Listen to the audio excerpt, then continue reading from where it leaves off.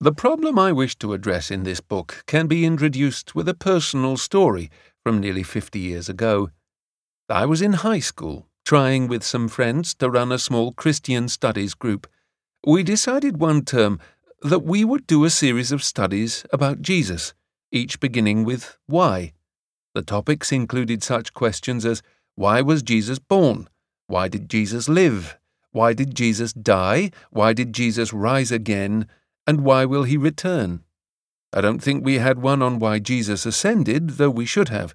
Anyway, for some reason I was assigned the task of preparing and leading the second of these, why did Jesus live? I soon realized, even as a raw teenager, that I had drawn the short straw. After all, if you were given Jesus' birth, you could talk about the incarnation, about God becoming man.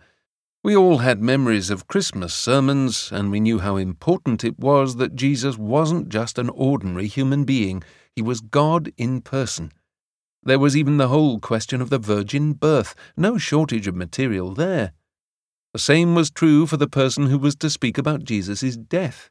Even at that tender age, we knew not only that it was important to say he died for our sins, but to push a little bit farther and ask how that happened, how it made sense.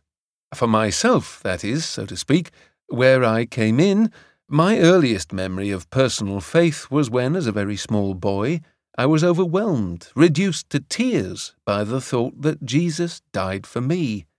What the cross says about the love of God has always been central and vital for me. I don't think we schoolboys quite grasped the range of what is called atonement theology, but we knew there were some important questions to look at and some important and central beliefs to grasp hold of. So too with the resurrection, and indeed the second coming. Again, I'm not sure we went very deep or even necessarily explored the most helpful biblical passages, but these were thrilling topics. There was plenty to talk about, plenty to chew over, plenty to make us not only think hard, but to celebrate the excitement of believing in Jesus and of trying to live as a Christian. But what about that question in the middle, my question? Why did Jesus live? What, in other words, about the bit between the stable and the cross? There were, after all, Christmas carols and other hymns that took Jesus straight from his poor manger to his bitter cross. Did it matter that, according to the four Gospels, he had a short period of intense and exciting public activity at the latter end of his life? What truth could we learn from it? Why did it have to be like that? Does it matter that he did all those things? That he said all those things? That he was all those things? Would it have made any difference if, as the virgin-born Son of God, he had been plucked from total obscurity and crucified, dying for our sins, without any of that happening? If not, why not?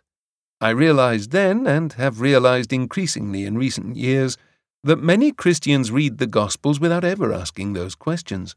Adapting a phrase from a well-known book on management, The Empty Raincoat, such readers experience the four Gospels as an empty cloak. The outer wrapping is there, Jesus' birth, death, and resurrection. But who is inside the cloak?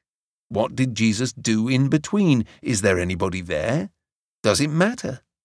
Now comes the frustration. I have absolutely no idea what I said in that teenage talk.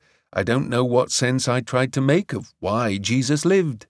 It's possible that somewhere, deep in a dusty box, I have some scribbled notes from that early attempt to answer the question that has haunted me all my life. But at least I remember the fact of being puzzled. And that is part of the point of this book. It wasn't an accident that I was puzzled. It wasn't that most Christians knew the answer, and I just hadn't grasped it yet. I had stumbled, without realizing it, on a weak spot in the general structure of Christian faith as it has come to be expressed in today's world, and I suspect, for a lot longer than we might imagine. Here is all this material in Matthew, Mark, Luke, and John. Why? What are we supposed to make of it all? The puzzle of a lifetime. Come forward about 15 years from that early experience. In my late 20s, out of the blue, I was asked to give a Bible exposition to the Student Christian Union at Cambridge. I don't know who inspired the question or what they expected me to say, but the title I was given was The Gospel in the Gospels.